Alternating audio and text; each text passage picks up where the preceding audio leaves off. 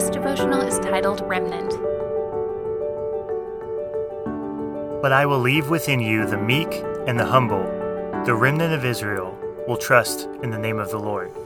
Zephaniah 3:12. Throughout its pages, the Bible speaks about or infers that God retains a remnant.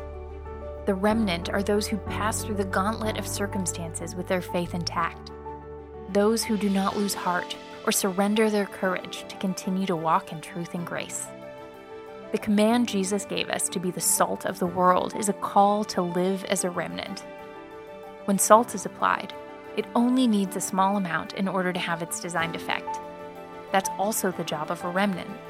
When it retains its character, it preserves all it surrounds. We tend to think of being salt when we walk through life's valleys, but the greatest opportunity to serve as a salty remnant is on life's plains, simply because that is where most of life occurs. The plains contain a vast array of experiences, a myriad of opportunities, every single one of them brimming with opportunity as well as peril. But this is a perspective we must choose. The plains do not impose it upon us. If we aren't intentional about seeing life on the plains as an opportunity to be salt, they can become a hypnotic routine, like monotonous white stripes on an endless straight road.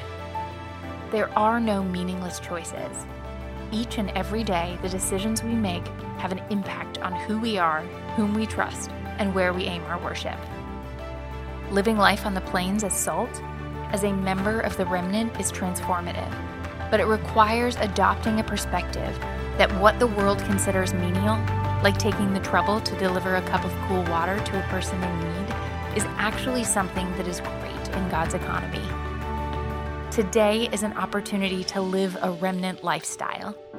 Those who trust God with small things will receive the riches of His kingdom. Ponder today. The remnant are those who survive the gauntlet of circumstances with their faith increased.